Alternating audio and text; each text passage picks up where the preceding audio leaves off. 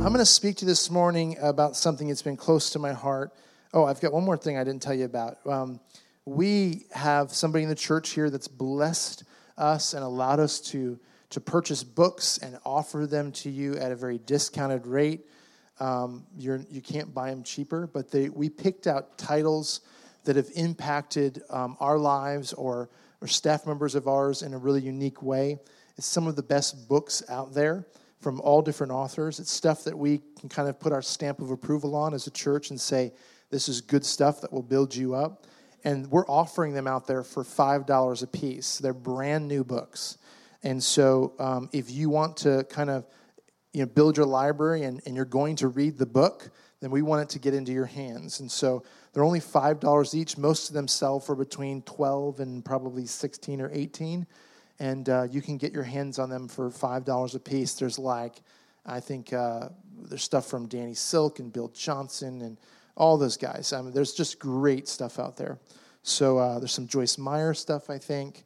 So if you don't have it and you'll read it, if you're just going to stick it on a shelf, then leave it here for somebody else. But if you're going to read it, please grab a copy of those. They're only $5 a piece. Isn't that a nice thing? Come on. I know some churches that buy the stuff for retail and then mark it up 20% or 40%. So you're going to get it for less than half price. And we I don't think the person wants to be recognized publicly, but we thank you for sowing into that because it's an important thing to build the body of Christ. I have a message I want to preach this morning, and I was talking to somebody earlier this week and said, hey, this is what I'm thinking about preaching, and we had this big, long discussion about it, and one of the things that the gentleman said to me is he said, don't apologize when you preach it.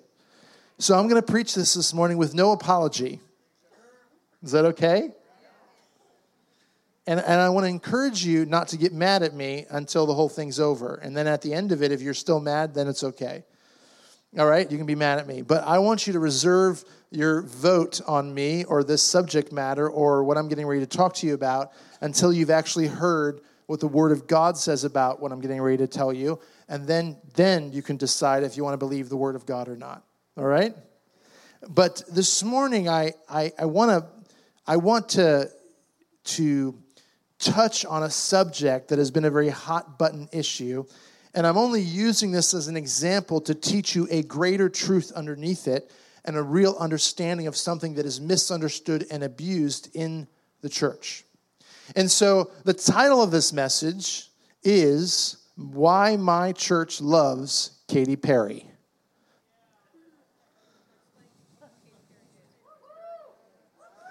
Now, how many of you would say, I have no idea who this woman is? Raise your hand.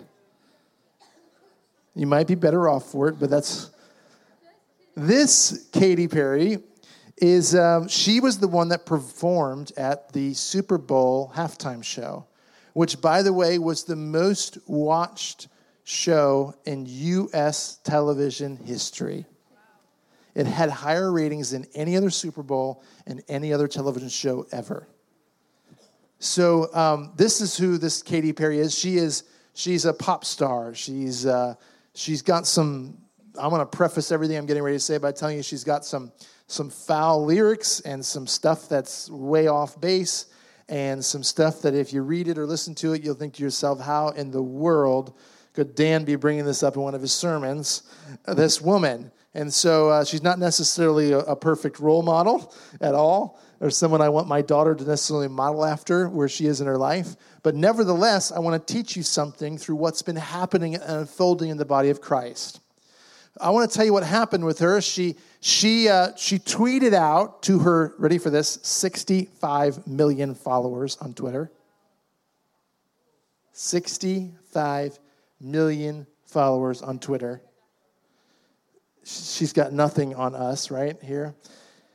All like 300 that we have. She's 65 million. She tweeted out to her followers on Twitter, and she also did an interview where she said these things. She said, right before I went out, I was nervous. I was very nervous going out to do this halftime show, knowing that it was going to be one of the biggest, most televised watched things in history. And she said, I was nervous, and she said, God gave me a psalm to calm me down. And she said, I heard the Lord say, Katy, you got this, before she went out. So, to give you a little background on her parents are actually pastors. Her original name was Katy Hudson. She originally was a Christian artist and came out with a Christian album and went into the pop world and has been, driven to a place that most of us don't want to see her go lyrically. But nevertheless, she's getting ready to go out and get in front of more people than anyone else has ever been in front of in television history, for U.S. history.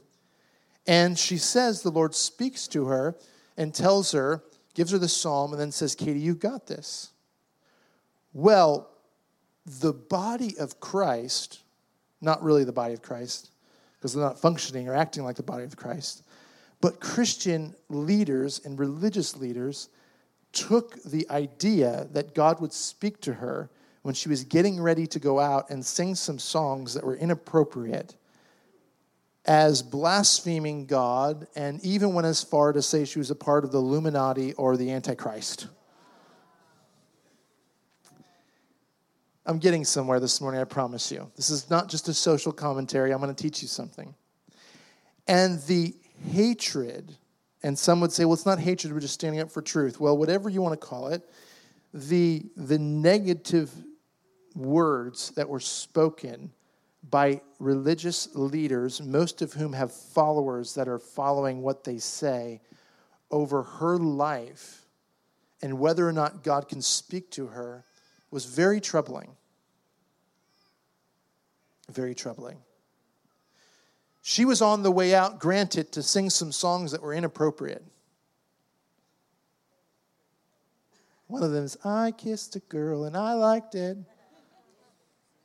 Everyone's like, never heard of it. Bull. All sorts of stuff that promotes stuff that we don't necessarily endorse or believe in. And so everyone just went berserk about how there's no way God could have spoken to her, and that wasn't our God, the Christian God, and it might be her own little false God, and it's her emotions, and it's her this, or it's her that, and there's no way that this could be our God speaking to her. And it was just on and on and on, and people put Facebook posts that were 5, 6, 7 paragraphs long, and it was nauseating when you think about the fact that, I think there was a man named Saul. He wasn't on his way out to sing some bad lyrics. He was on his way to murder, decapitate, and slaughter Christians. He was the ISIS of the Bible, who God revealed himself to this man, Saul, Paul, as we know him, on his way to terrorize and to kill Christians. And yet God spoke to him.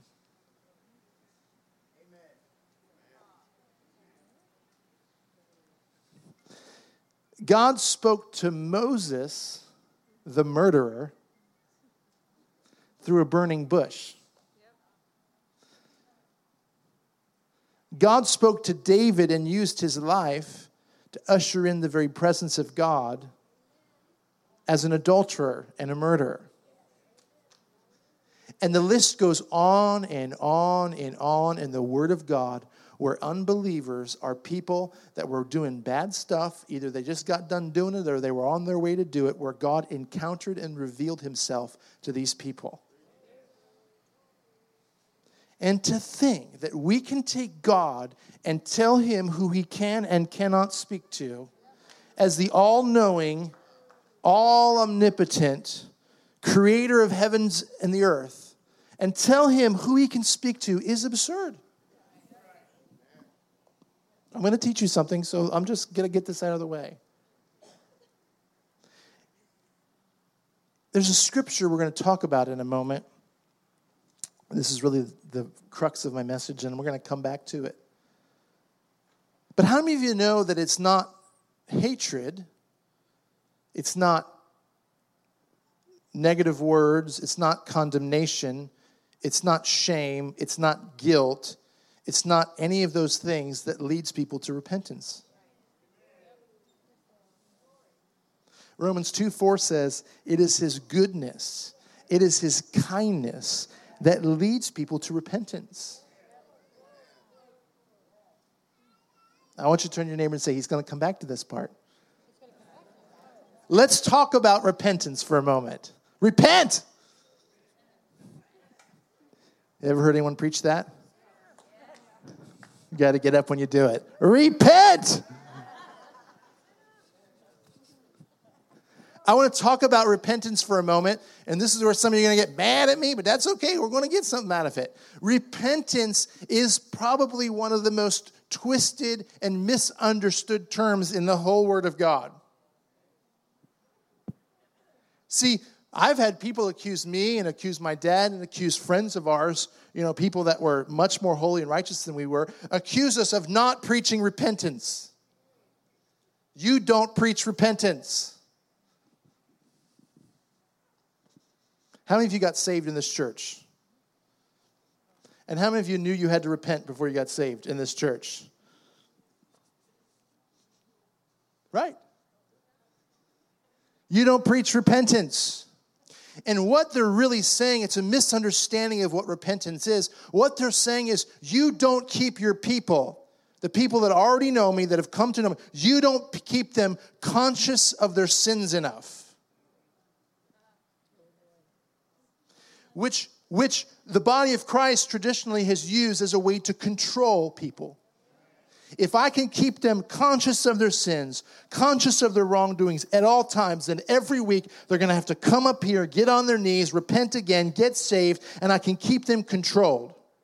Because as long as they need me, they need me. The great man of God.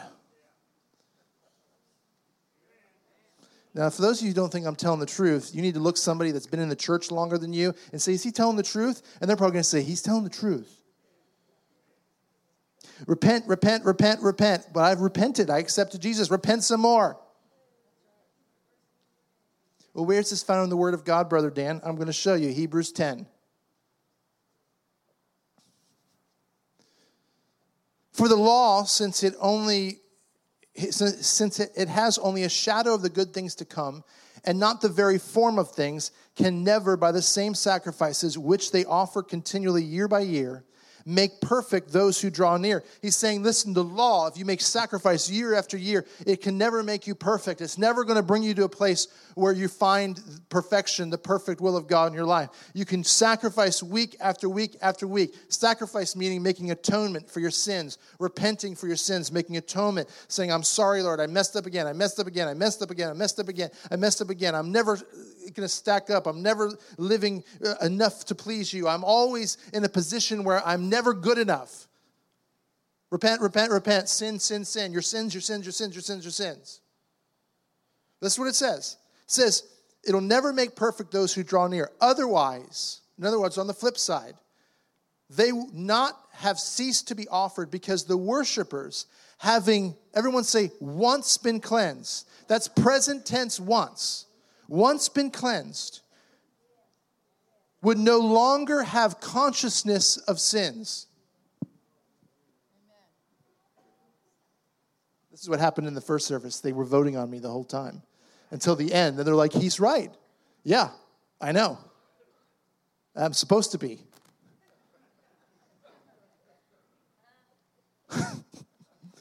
Verse 3, but in those sacrifices, there is a reminder of sins year by year.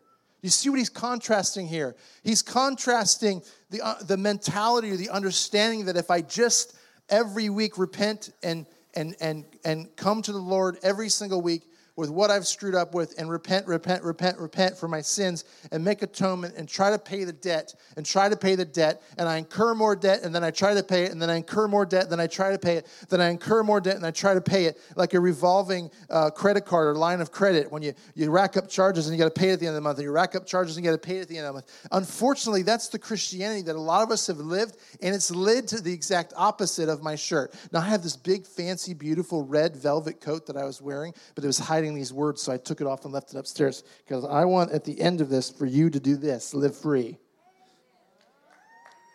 All right? So listen to this. Repentance means to change your mind. Did you know that? Some of you did, some of you didn't. Repentance simply means change your mind. But that's going to make sense when we get to Romans 2:4 again. If someone pays your debt and you continually go back to the creditor and say, how much do I owe you? I'd like to pay my debt off. How much did I rack up this week? I want to know how much I need to pay you. Not only do you dishonor the man who paid your debt off, but you stay debt conscious all the time. You live a life when you're not, freedom is not on your mind. Salvation's not on your mind. His love and grace and destiny of your life isn't on your mind. It's your debt that's on your mind. I'm going to show you. I'm going to teach you this. You're going to learn this today. You're going to walk out of here totally free. And so the Lord says, and I'm going to read some more scriptures to reinforce that, but the Lord says, I paid your debt once and for all. You have been cleansed once and for all.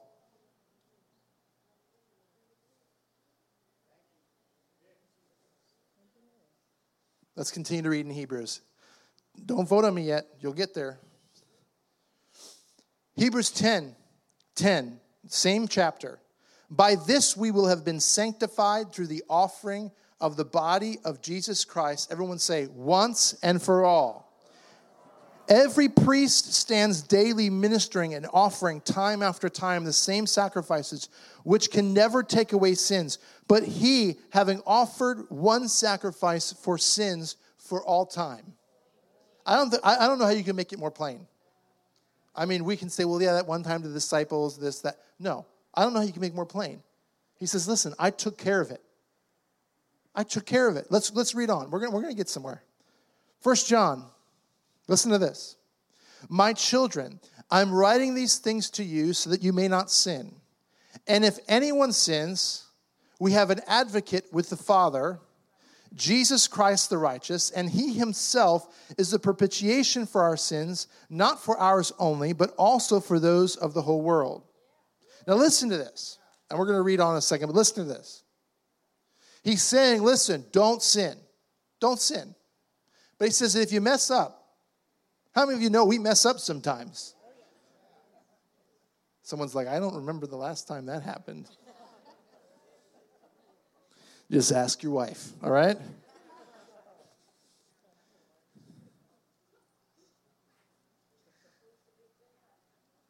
But he's saying, don't sin, but if you sin, I want you to know that you've got an advocate in Jesus Christ who will advocate on your behalf to the Father, who is the propitiation of your sins. In other words, he's already gone between and paid the price before you even messed up.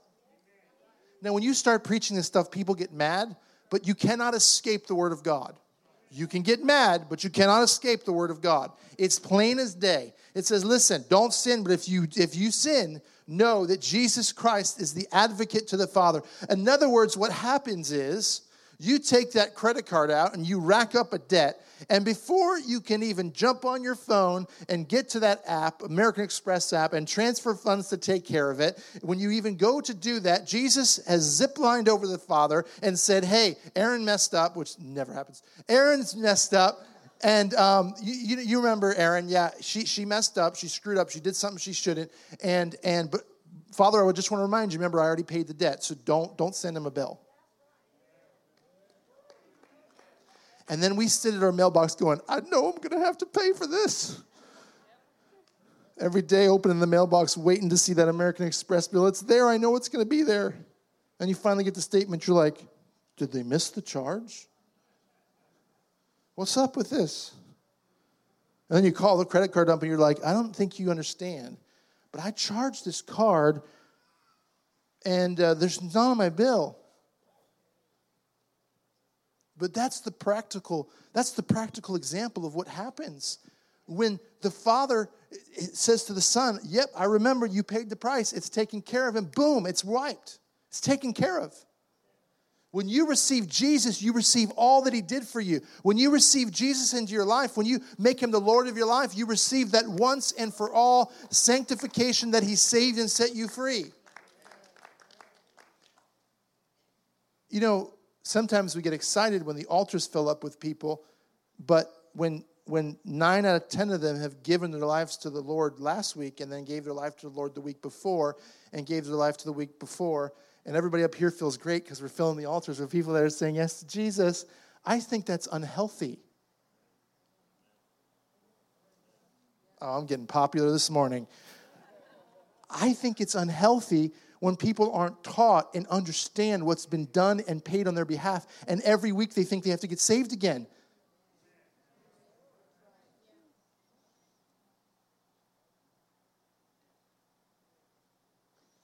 Let me tell you how weird that is. And I want to be nice about this, but let me tell you how weird it is. If you look at it from a pure kind of, step back for a second and look at it. Have you ever seen like a 6-year-old child nurse? I have. I've seen 5, 6-year-old children that'll come up to mom and they're standing up on their own 2 feet and mom puts her shirt down and they nurse. It's weird. Right? Why is it weird? Because you should be too old for that.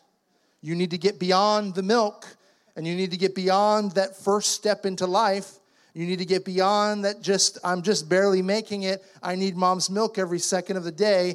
At some point, you have to realize that God's called you to step beyond just barely being saved and understand that he's destined and called and designed you to function as a believer and to be effective in the kingdom of God. You think that little boy can go to school? No.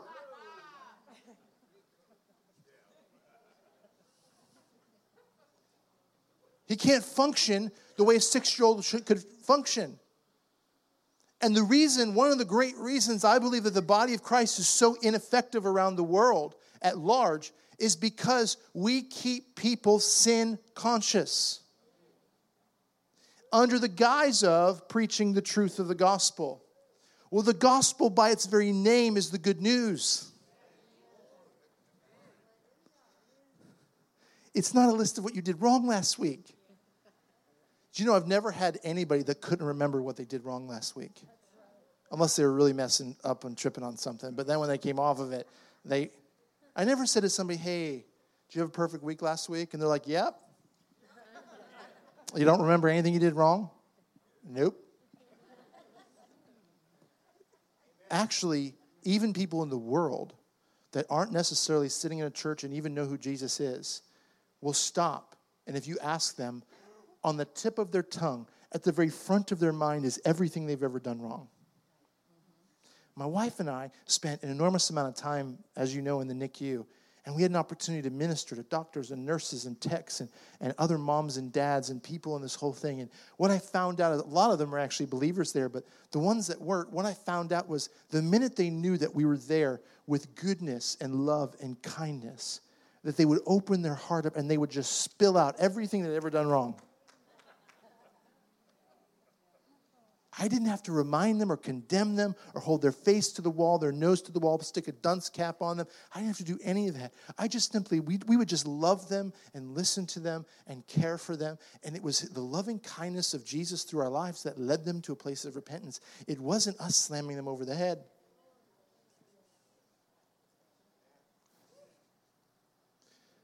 Now, for those of you that know this chapter in 1 John 2, you're like, see how conveniently he read verse 1 and verse 2 and didn't read verse 3? Well, I got your verse 3 right here. Hey, come here. I got your verse 3. By this we know that we've come to know him if we keep his commandments. The one who says, I have come to know him and does not keep his commandments is a liar and the truth is not in him. Oh, see, that's the part you wanted me to read because that just proves your point this morning. Actually, it proves my point. You're going to see. It says, hey, listen, if you say you know him and you don't keep his commandments, you're a liar. That's not what I'm preaching. I'm not preaching about whether or not you should keep his commandments. You should keep his commandments. But I want to teach you what brings people to a place where they want to keep his commandments, where they want to repent, where they want to get right with the Lord, where they want to come with right understanding with him. How many of you want to know how to do that? How to have the people around you want to come to Jesus? Not you have to trick them or guilt them or shame them or put their nose to the floor, but actually want to come to Jesus. It says, listen, if you don't keep my commandments and you say you know me, you're a liar and you don't have the truth. Why? Here's why. But whoever keeps his word, in him the love of God has truly been perfected. And by this we know that we're in him. I want you to see the term that's used here. It doesn't say the love of God is perfected or will be perfected. It said the love of God has been perfected. You have to understand the language here. Jesus is saying, listen, as my love is perfected in people, as they experience the goodness, the kindness, the love, the mercy that is in me, they will keep my word. You see that? It says has been perfected. As they encounter my goodness, they will keep my word. Romans 2:4, like I mentioned, said it leads them to repentance. In other words, this is what it does. It says, this is God. He doesn't look like me, trust me. He says just like this. He says, come here. I love you. You're the most incredible creation that I've ever created. Come with me. I want to lead you. Stand up. I want to lead you to repentance. See? And then we come up here. And he says, it's okay. I've paid the price for everything you've ever done. It's just me and you. Let's talk about it. And you say, Lord, I repent. I messed up. I haven't lived for you. Thank you. He doesn't come and say, if you don't accept me, you're going to be so messed up. How's that for a pickup line? If you won't be my Valentine, your life's going to be terrible. See, I knew I'd work Valentine's in this sermon one way or another. He says, no, come with me. I want to lead. I want to go before you in repentance. I want to take your hand. I want to lead you into repentance with my loving kindness, with my goodness. I'm teaching you this because that crazy Katy Perry got me thinking. Maybe the Lord, in that moment, knowing she was getting ready to go out and sing some crazy lyrics, was saying to her, Katy, let me lead you to repentance. You've got this, honey. Come with me. Maybe for a moment the Lord, because he loves the lost, he sent his son for the lost. When they were blaspheming him, when they were hanging him on the cross, when they were beating him, when they were gambling about his belongings, when they were piercing him, when they were mocking him, when they were making him look like a fool, when they were ripping pieces of flesh out of his back, he was still there to make the sacrifice. It had nothing to do with their response or their actions or whether or not they were on their way to do something wrong or they had just come from doing something wrong. He sent his son for people just like her, just like you and just like me. He sent his son to die for people that hated him. They mocked him, and he still came to die for them. Why? Because he loves the lost that much. And when we say there's no way Jesus could have spoken to the lost, we miss the point. We miss the point. That's what's on his mind. That's what keeps him up at night. That's what's raging through his mind. It is the Katy Perrys of the world. It's the guys sitting out on the curbside. It's the T Swizzles of the world. You don't know who T Swizzle is, do you, old people? It's Taylor Swift. Duh. Listen, I had some teenagers this Thursday night that were teaching me stuff. I felt so old. They were telling me, they taught me stuff, and I put it on Facebook just to test out if it was real, and it was. These kids have entire languages you don't know about. They have like like I'm at like the LOL stage. I know what that means. These kids have whole other languages. They were teaching me. It was the Stallman children. And yours. Yes. They said, I don't even want to tell you. They have a term called on fleek. And it started with people's eyebrows, apparently. I don't know what that means. But it's another term for on point. And if you don't know what on point is, I don't know where to start with you. They have a whole other language.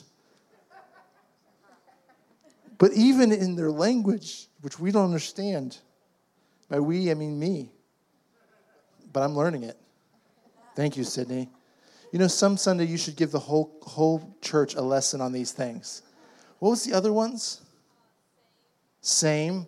They just say same for no reason. They were trying to tell me they're just being conversational. They'll just go same. And then that somehow wraps up the conversation. I'm like, that's all. So if I'm talking to somebody on the phone and I just don't want to talk to them, I just say same and it's over. These kids are brilliant. And then they use the term SHIP, which I'll try to say without sounding worse. They use the term ship. That means something, and it's not something that floats in the water. It's not the Titanic. That's when you wish or will two people together, like relationship.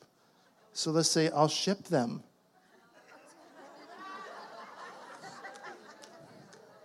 What? But I'm getting it. I'm hoping soon I'll have such a vocabulary of young words that you guys will understand an entire sermon. And what was the other one?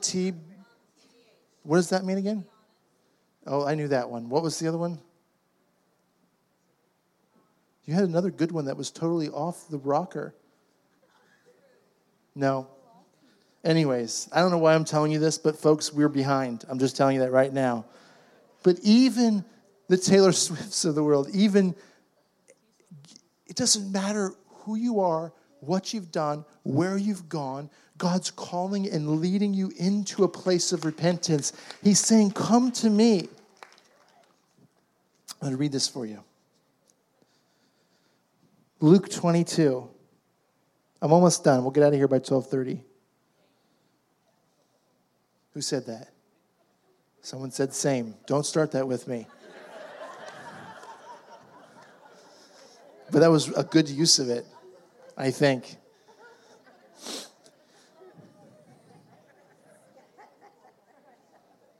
When Jody, I mean not Jody, I get you two mixed up. When Jenny said to me, you don't know what on fleek means?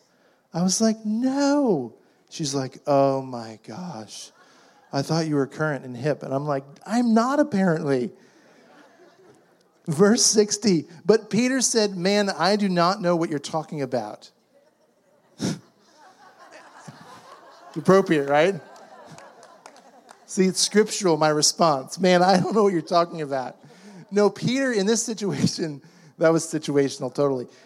Peter, in this situation, this is the third time he denies Jesus. And this is what happens. He says, man, I don't know what you're talking about. When somebody asks him about Jesus, and he says, immediately while he was still speaking, a rooster crowed. And this is the third time. This fulfilled what Jesus said to him. Jesus said, you're going to deny me 3 times. And this is the third time. And this is what it says in Luke. It says, Jesus, or the Lord, turned and looked at Peter. So Peter denies Jesus the third time. He's setting essentially the course in place for the Romans to take Jesus and to crucify him. He's denying he ever knew him. He doesn't want to be connected with him. And this is one of the great betrayals, along with Judas. This is one of the great betrayals in the Bible. This says the Lord turned and looked at him. In other words, the Lord encountered Peter for a moment. After he had messed up and denied him the third time, he stopped what he was doing and he looked at him. And he didn't say to him, I told you, you idiot. This is time number 3. I told you were going to deny me 3 times. What's wrong with you? I thought you knew me. I thought we were good. This is the third time you've denied me. He turned and he looked at him. Only after Jesus turned and looked at him did Peter realize, oh my gosh, I messed up. Peter never repented before Jesus looked at him. Peter never recognized he had done anything wrong until Jesus stopped and looked at him. Until he peered into his eyes. And then he realized, oh my, I messed up. And then the Bible says, at the end of this, it says, Peter left weeping bitterly. He did not need a reminder of his screw-ups. He did not need a reminder where he messed up. He didn't need somebody screaming at the top of their lungs from the pulpit, repent, you sinner. You messed up. You denied me 3 times. All he needed was for Jesus to look on him. For him to lock eyes with him. For him to realize, this is a good man. He's my Savior. I messed up. I screwed up. And he says, the Bible says he left there weeping bitterly. Remorseful. In a state of repentance, knowing he messed up.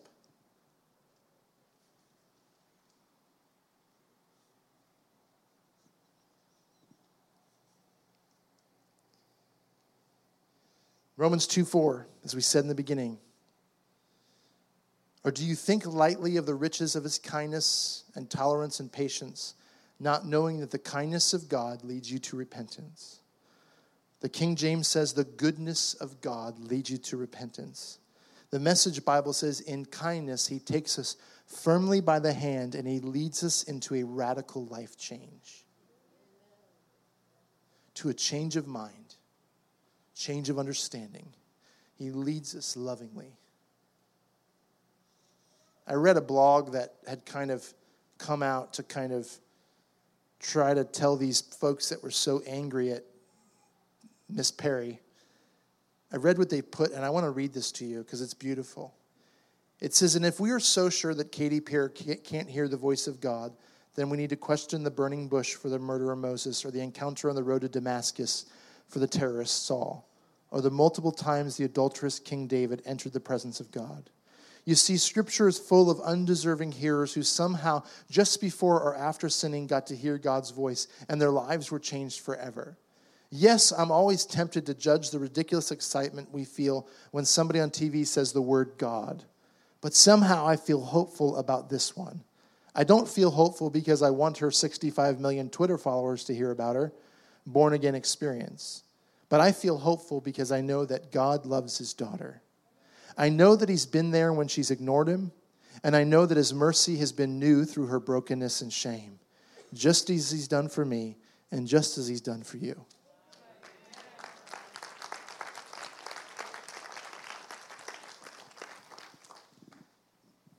My heart this year is that we would become a healthy, loving, welcoming church. So much so that I'm going to be recruiting some of you to help Art and his team. Because I want to line, when people are coming through the doors, I want to line them with smiling faces, loving faces that are the goodness of God and the kindness of God that will lead them to repentance. When you realize, when you really come to the understanding of the way God has this work in our lives, it all makes sense. And if you look back to the moment you said, Lord, I need you, you'll realize it was the beauty of his face shining upon you. It was the message of hope that was being preached. It was the feeling of love that you got from a song that was being sung. It was that moment of clarity and hope in a hopeless situation in a jail cell somewhere. It was when you were in your house by yourself and somebody had just left you and no longer cared about you. Where you realized there was somebody that does care. Somebody that is full of goodness and kindness. Those are the moments that people say, I don't want to live this way anymore. I need you, Jesus. It's not in the moments where we rant on Facebook about the lyrics or the this or the that. It's not in the moments where we look at somebody and tell them how messed up they are. It's not in the moments where we elevate ourselves onto a pedestal to make people feel like they'll never measure up to the beautiful Christian that I am. It's not in those moments that people make the decision. It's in the moments where they know that Jesus is kind towards them, is good to them. Sometimes the only way they know this is through you and I. Sometimes the only way they'll experience who God is through you and me. Do you realize that we represent Jesus to the world? Do you know when we say to Katy Perry or the millions of followers that maybe are in the same shoes that she is, who don't know Jesus, when they see our response to her, they assume that that will be our response to them. Do you know the damage that we do to the millions of people that could be getting saved when we send a message that if you don't see things the way we see them, that God doesn't care enough about you to speak to you? If you're not living according to the way we think you should live, God can't speak to you. If you're caught in sin and mistake, if you're out there spreading stuff that shouldn't be spread, God can't speak to you. That's the message we send as the body of Christ. And it's not the message that he died for. He died for a message of love and kindness, that we would lead people to a place of repentance.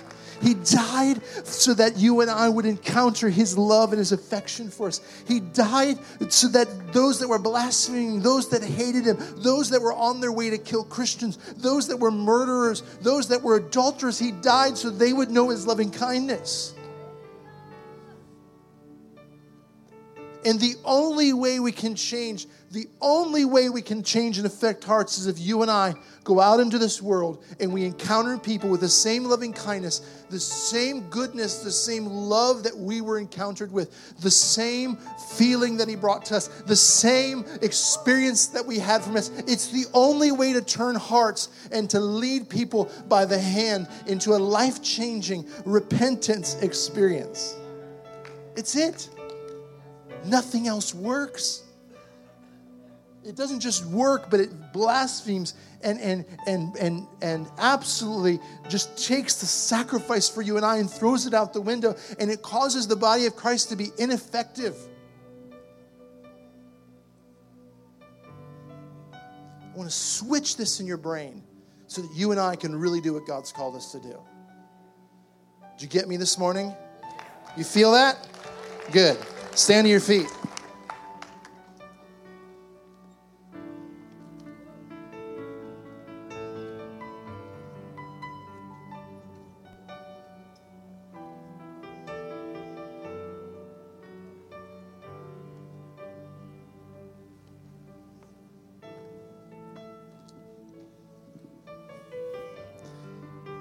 Let's just bow our heads for a moment.